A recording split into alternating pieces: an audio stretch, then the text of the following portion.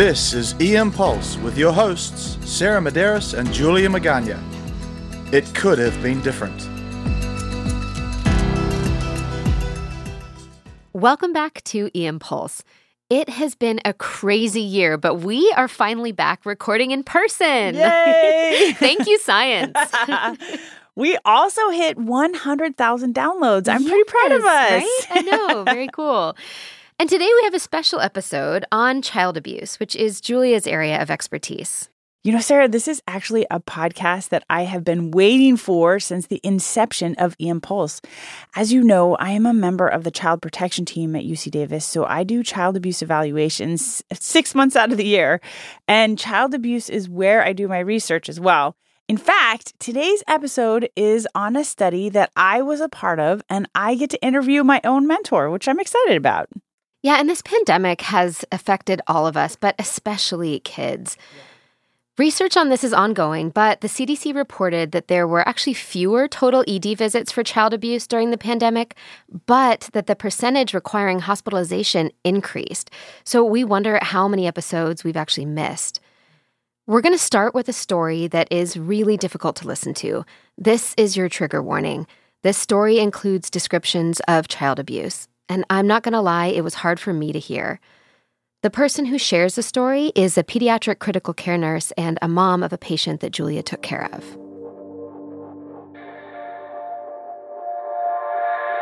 So she started kind of dropping off her growth curve. So by 11 days old, she was 76th percentile. At 1 month, she was 57th percentile. And I think at the 2-month visit, she was in the 32nd percentile. So I had been concerned. I had asked her pediatrician in Roseville, is this normal? I don't feel like she's eating well, or she's losing too much with her, diarrhea. And multiple times I was just given reassurance that she was normal, that, because she started in the 84th percentile, I was told she's finding her natural weight, and that it was just me being a nervous new mom. Gabby was seen multiple times by multiple specialists. And finally, our peds GI doctor really listened. He agreed with Mom this was more than her just being a new mom. But he thought it was probably metabolic or medical problems that Gabby was experiencing. She underwent an extensive workup. But despite everything that they were doing, she still wasn't thriving. So he admitted Gabby to the hospital for a feeding tube placement. This is when I was called in because the x-ray found multiple rib fractures. I am a part of the child protection team, so I and the trauma team met with Mom. The team that had been there had left, and it was, I think, you and maybe 3 new doctors, residents or somebody, I'm guessing. And I remember it was all trauma doctors. And they told me, they're this is no longer a medical admission. This is now a trauma admission. She's not going to the nursery. She's now going to the med surg floor, because we found, I think, 7 or 8 fractures on that first x-ray where we checked for the placement of the NG tube, and then ordered an additional chest x-ray that evening, I believe. So that chest x-ray, I believe, showed 19 fractures total to her ribs. And I think I was told right away that this was a non-accidental trauma workup. So I kind of went into shock, and I also went into clinical mode of I know what this means. And it was also partially relieving that it wasn't cystic fibrosis or, something wrong with Gabby. It was wrong with her situation, not her. Gabby had a chest CT done and a skeletal survey. This showed not just the 19 rib fractures that we saw in the chest x-ray, but 56 rib fractures in various stages of healing. She also had a foot fracture and a healing right clavicle fracture. Some of the fractures were so fresh they still had blood around them. So I remember, I think the police called me at first, and they said, we're going to come interview you later. And they asked me some questions like, do you know who did this? Did you do it? I told them, no, I didn't do it. And I didn't know who did it. But that, again, it was because she was only 3 months old at that point. She'd only been around 3 adults, really. They started asking me a lot of questions about my husband. So we came in to the hospital, and when he got there, the detectives had been interviewing me, I think, for about 2 hours total. They came and told me about 30 minutes into his interview that they had arrested him and he was now leaving the hospital in handcuffs. He never admitted it directly, but he made comments such as, it must have been me, no one else would have done this, and that he was just acting very suspicious to them. So they arrested him and charged him with the child abuse. I knew in that moment I had become a single parent, that I had married someone who abused children. And that at the time I thought I had missed it for 2 to 3 months. Later I found out I had missed it for 2.5 years. I do remember Gabby would cry sometimes. I couldn't get her to stop crying at home, and I couldn't figure out how to console her.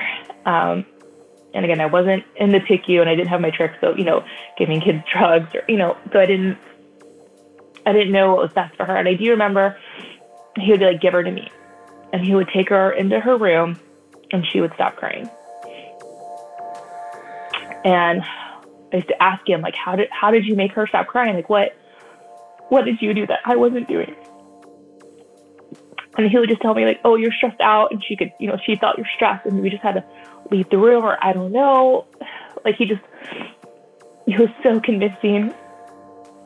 And now I know he was probably squeezing her until she passed out. At that point, I had no kind or positive feelings towards him, and I was very supportive with the investigation, with the detectives and the district attorney's office at that point, and CPS. And so they had asked for Theo's medical records. They wanted to see if there was anything among them, and I took them to you first. And I remember the only thing that was weird to me with Theo was that he had these scleral hemorrhages that I had never seen in a PICU or NICU before. But again, there's things that you don't see in NICU, kids fall down and have scrapes and bumps that you don't see on an inpatient, chronically ill kids. And I remember I looked them up and up to date, and there was nothing that screamed this is child abuse when I looked it up.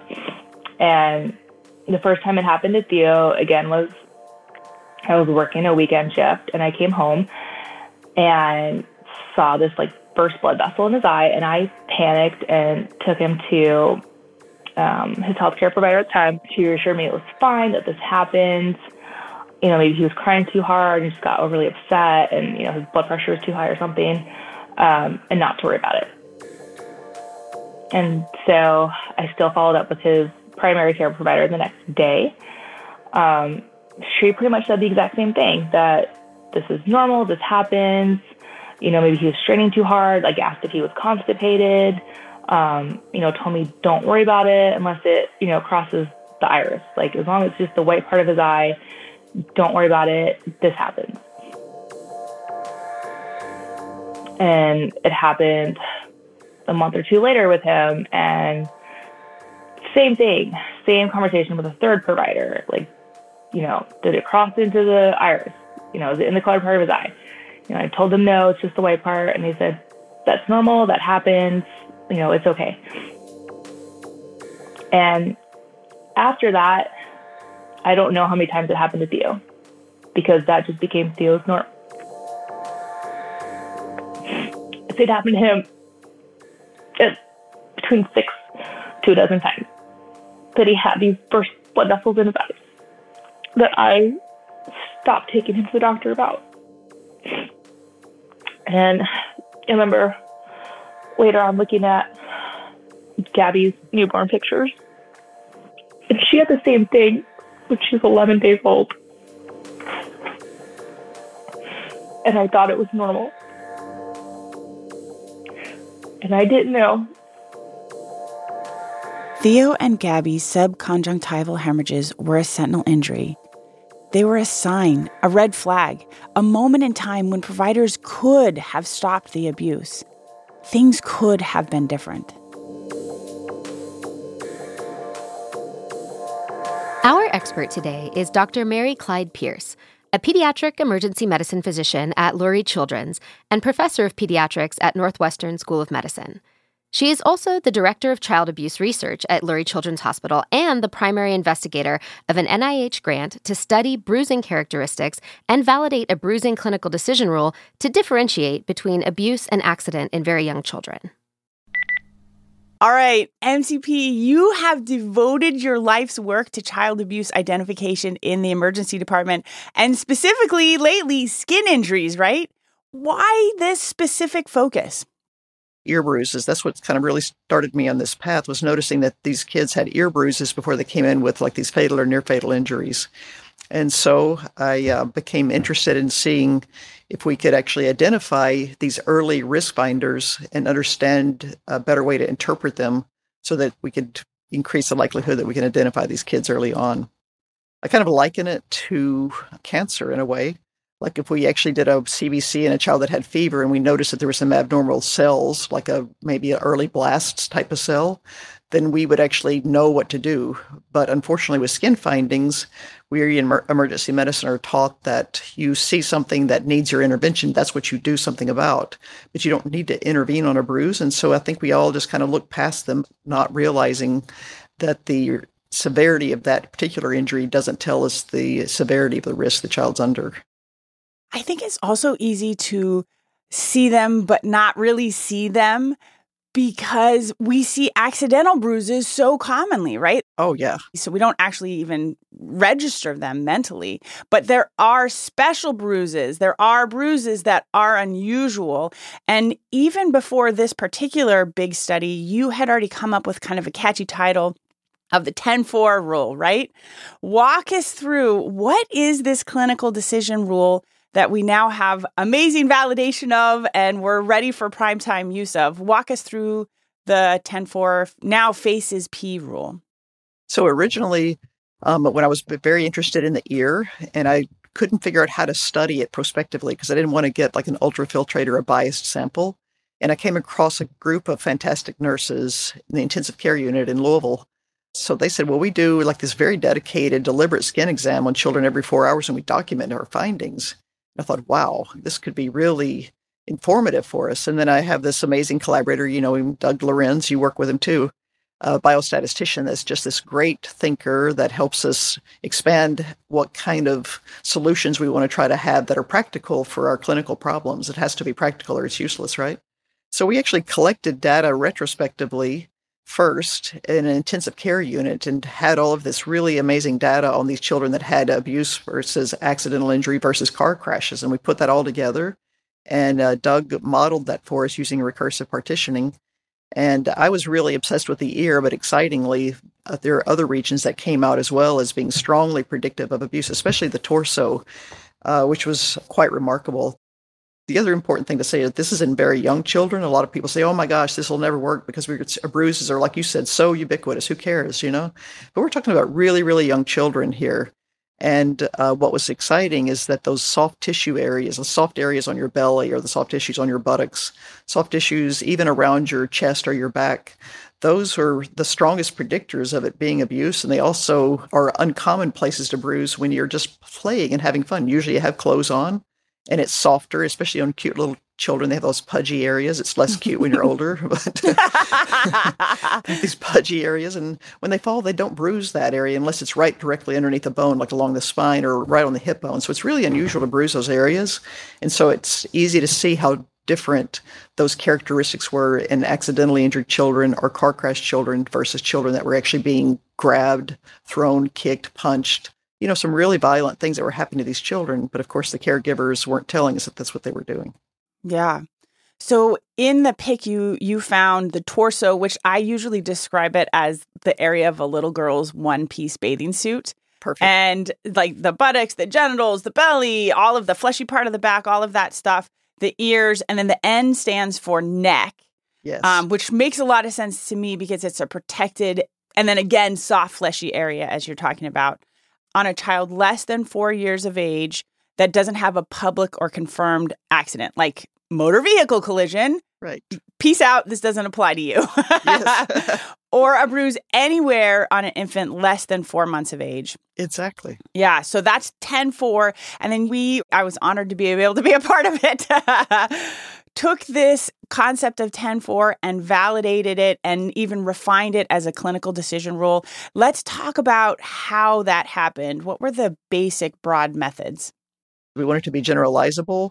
So we actually went to emergency departments, and many of those children were referred right in from primary care or from schools or kindergartens or wherever. And then we wanted it to address the issue that we had with the number. We especially didn't have very many infants. And so one of the reasons we were worried about that under 4 months of age being any bruise anywhere was because how do we know that was the true cutoff? We needed a lot more infants to be able to really understand what the true cutoff would be, and that it wasn't just a factor of us just not having that many infants. And then, of course, we wanted to be able to have more specific details on the face. We did exclude, as you know, patients with bleeding disorder or severe skin conditions that would completely impact how the bruising would occur, because the study wasn't designed for that. That could be its own study, but we excluded some things so that it would just be in a regular health child. We designed this study with a lot of intent. A large group of people came together to help us think about it and design it.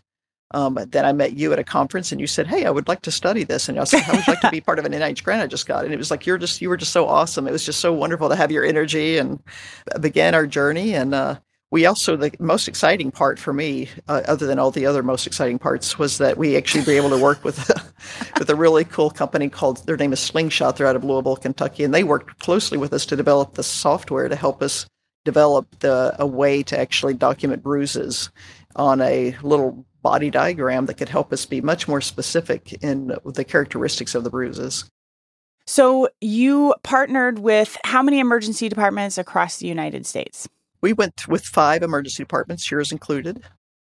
I thought it was a really powerful method. I'm just going to describe how I remember it. I would come onto a shift, random times of the day, early morning, middle of the night, and I would walk in and I would tell the nurses and all of the providers seeing patients, okay, hey, we got to get everybody 4 and down in a gown. If you're less than 4 years of age, we need a full skin exam. So the clinician, as part of their normal evaluation of that child, would then do a complete skin examination on that child, and they would let me know if they saw any bruises anywhere on their body. Now, if they had concern for abuse, they went down a slightly different pathway, and I did not interview them, but our child abuse team did, and we still collected all of the same information. It just was through the child abuse evaluation process. But if it was an accidental bruise, which was the vast majority of them, as you know, then I would go in and I would take an incredibly extensive social history. We would understand the whole context around that child and that bruise as much as the parent knew. And I thought this was a really unique way to truly understand what's normal bruises. You know, I have so many people that are like nurses that are like, "Oh my God, I don't want you to ever see my kid because they're covered in bruises." And I'm like, I know they're covered in bruises. So are mine. But we just needed to understand the context of what's actually happening with these quote unquote normal bruises. Yeah. And so it was super unique in that way. And then for those that had concerns for abuse, they answered a lot of the same questions, some of them in a little bit more depth. At my site, we had a kid that died with a bruise, and other sites did as well, and finding out what the determination of abuse was. And you used a multidisciplinary panel, right? Talk to us about that. So that's always a problem when you're actually trying to do research to improve the evidence on decision-making when it comes to child abuse, because there's no true reference standard or gold standard. And so how do you do that? And we already know that clinical decision-making can be flawed. That's the reason we needed a rule in the first place. And so we actually used a medical expert panel And obviously the 10-4 faces P rule didn't exist. And so we made it very clear that we want to know what you would judge with your expertise. And we also had a biomechanical engineer that was actually part of the expert panel as well that added injury biomechanics thinking to us. We had clinicians and biomechanical engineer. And as you also know, we had a psychosocial team that looked at the data, and everybody was blinded to each other data. So the medical expert team had no idea about the psychosocial aspects of these families. They only got to understand the injuries and those kind of dynamics. And the psychosocial team had no idea what the injuries were. So they were rating all of this all independently. Man, that's super interesting. Yeah. In the medical expert panel, they were rating everything. They weren't in a group. They were rating them independently. And yet their agreement, their kappa was way high. It was into the 0.9s. And so it's really quite remarkable that the agreement was so good with the expert panels, regardless of emergency medicine, child abuse, or biomechanics. Yeah, that is super interesting. So there was a lot of papers that came out of this, right? This is a huge study looking at a lot of different components. We're going to walk through a couple of them here, but let's talk about the big kahuna, the one that was just published in JAMA Open, validation of a clinical decision rule to predict abuse in young children based on bruising characteristics. It just came out April 14, yesterday, so super exciting. Wow, yes. So what were the important findings?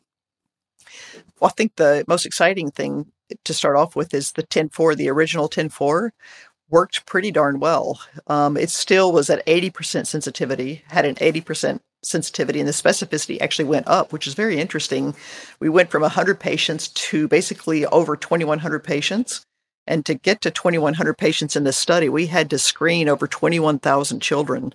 So the exciting news is that very, very young children actually don't have as many bruises as we all thought. It's like we remember these children have bruises, but they come and go. But in these moments, many of these children were actually in their first year of life. Like, 400 of them basically were under a year of age. And so that's a pretty big number. And so there just weren't as many bruises as people thought. So you had to go through 2,100 children to even find the 2,000 plus children that had a bruise. So that's interesting in and of itself, I think.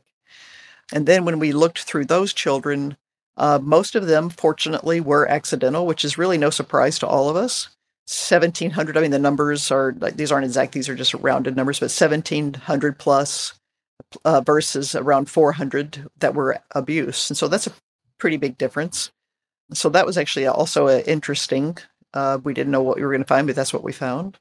To me, some of the bigger surprises in this study were that the things that I didn't know before, and I'm so glad we actually developed that software to look at the little body diagrams with the drawings, the skin findings on them, because we started to see really clear patterns on the angle of jaw bruising.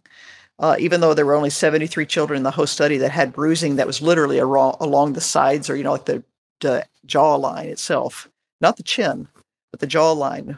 They were 72 of the 73 were abuse. Yeah. Walk us through FACES P. What does that stand for?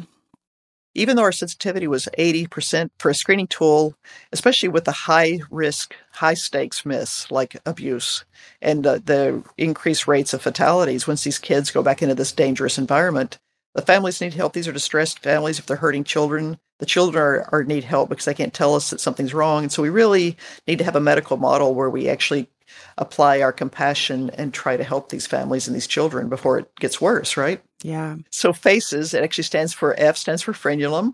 And even though it was the least strongest, it was not a common injury because everybody kind of learns about frenulum when you're actually in the realm of trying to think about child abuse. But frenulum occurred accidentally as well in some cases when there was a clear story. None of this is magic. It's like predictors of being assaulted versus not assaulted, and then using a common sense by your examiner, and using knowledge by your examiner. So the frenulum is the first. A stands for angle of jaw, like I just mentioned. That was, to me, the biggest eye-opener. It was just like, wow. And especially in infants, because they were being grabbed, and the human's hand is so much bigger than the child's face that when they went to grab them, make them be quiet or whatever they were doing, they bruised the angles of the jaw by the thumb and the index finger or the forefinger. So frenulum, angle of jaw. Cheek, importantly, that stands for the fleshy part of the cheek, the outside part of the cheek, not the inside of the part of the cheek, but the outside of that fleshy part of the cheek. It doesn't stand for the zygoma, which is the hard part of the cheek. Although that actually had many, many abuse cases in it as well.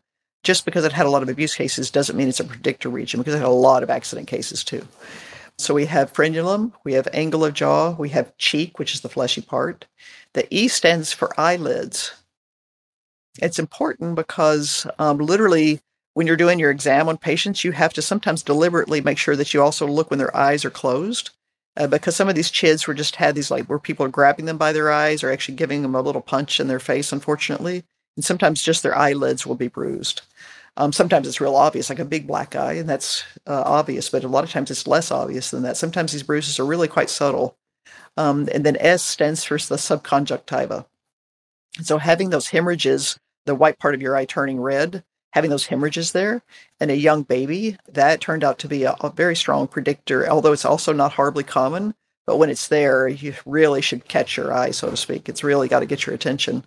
Of course, we would never want a rule to supplant clinical judgment. It's supposed to help inform your decision-making, gives you some more evidence so that you can actually comb through. And first you have to notice the bruise, notice the finding, and then use your knowledge to actually interpret what you're seeing so that you don't have that missed case of abuse. We want to be informed in our thinking and recognition of these findings. So that's what FACES stands for. And then P, that stands for pattern. It was kind of an obvious thing that had to be included in any kind of bruise finding.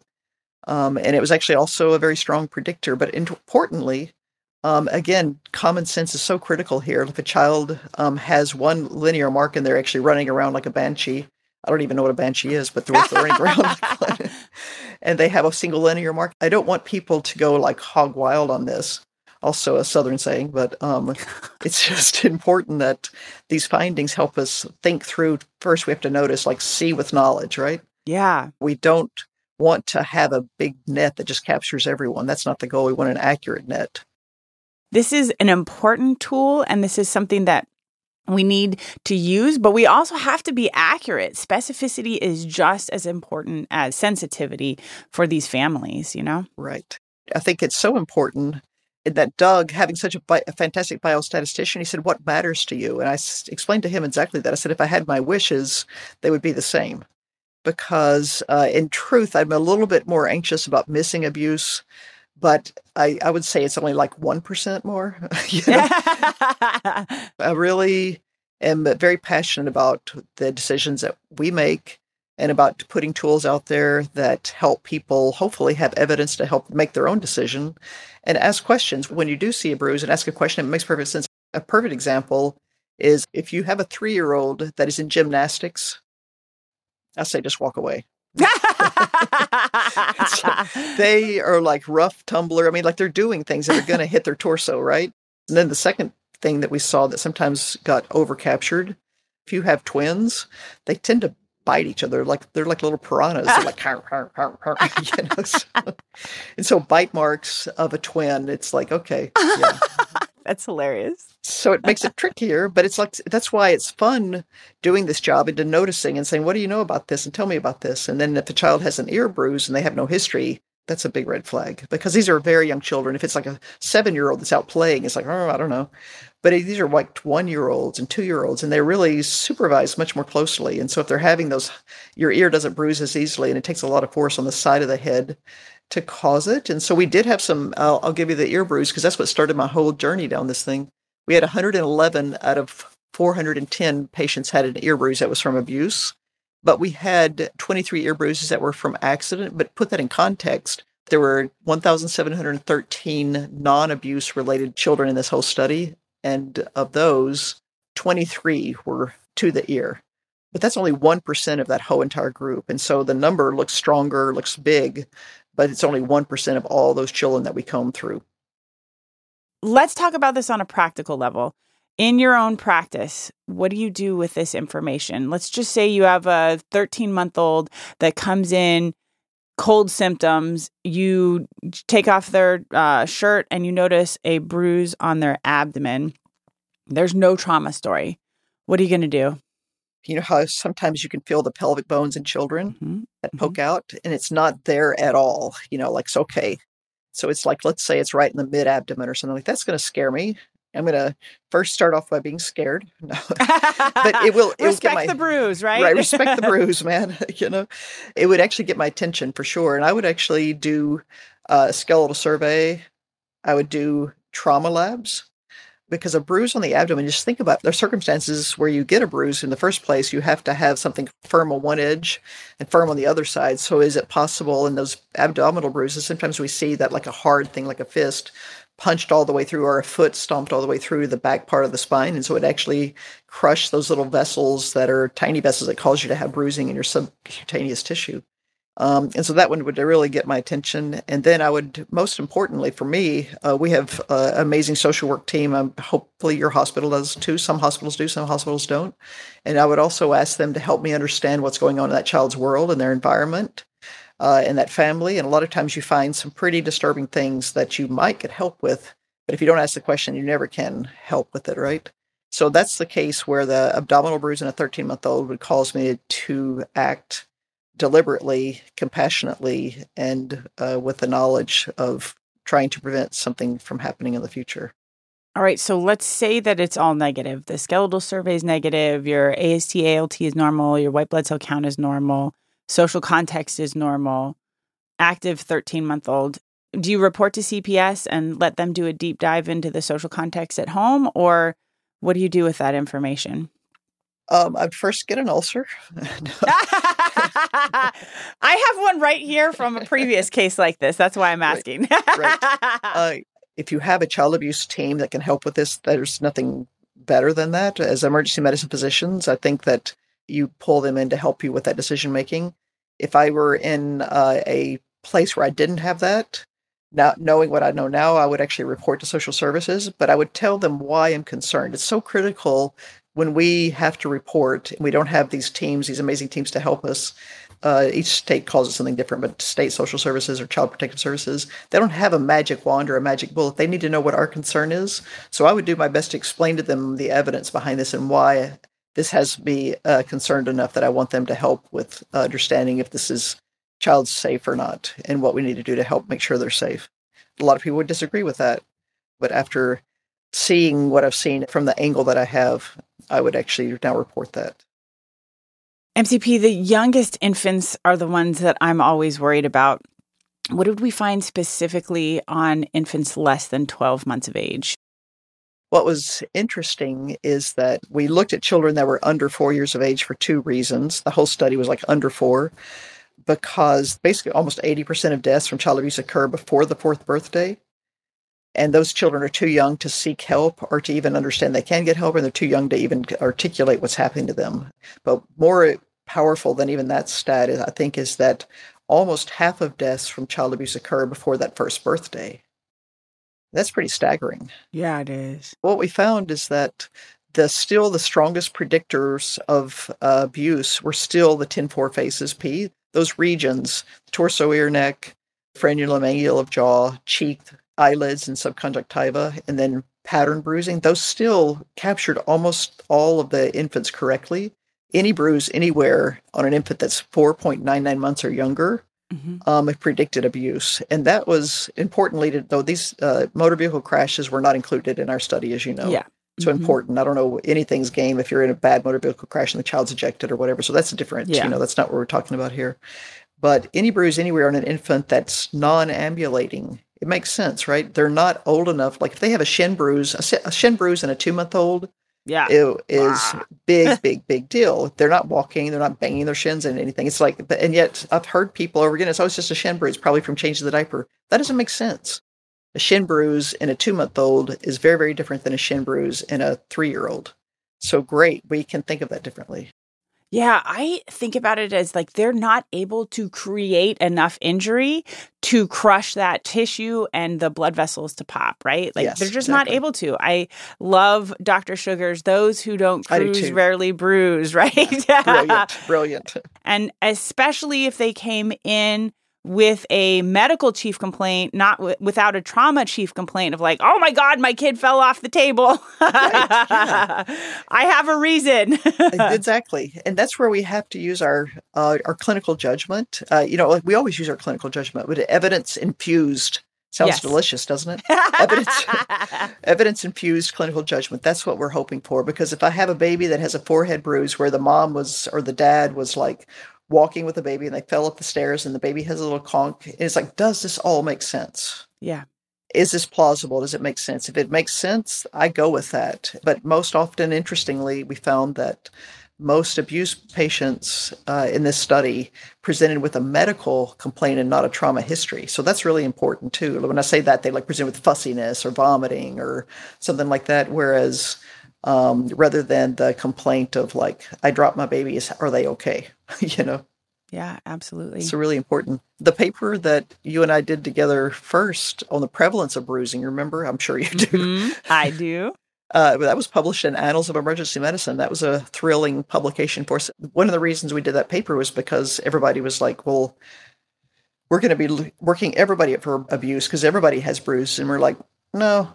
And so we were able to show that the prevalence of bruising is actually extremely low in this first year of life. Yeah.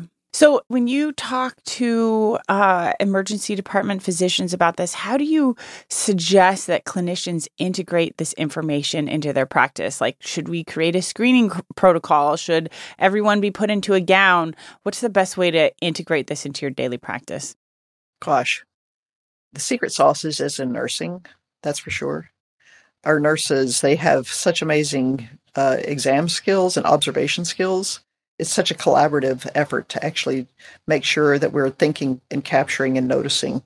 And so if I had my wishes came true, I would just have 4 and down get in a gown and that we pay attention and then we actually notice and document and we notice and we ask questions. And if it makes sense, move on. And if it doesn't make sense, we don't just like say, well, it's just never mind. It's just a minor injury. We don't dismiss it.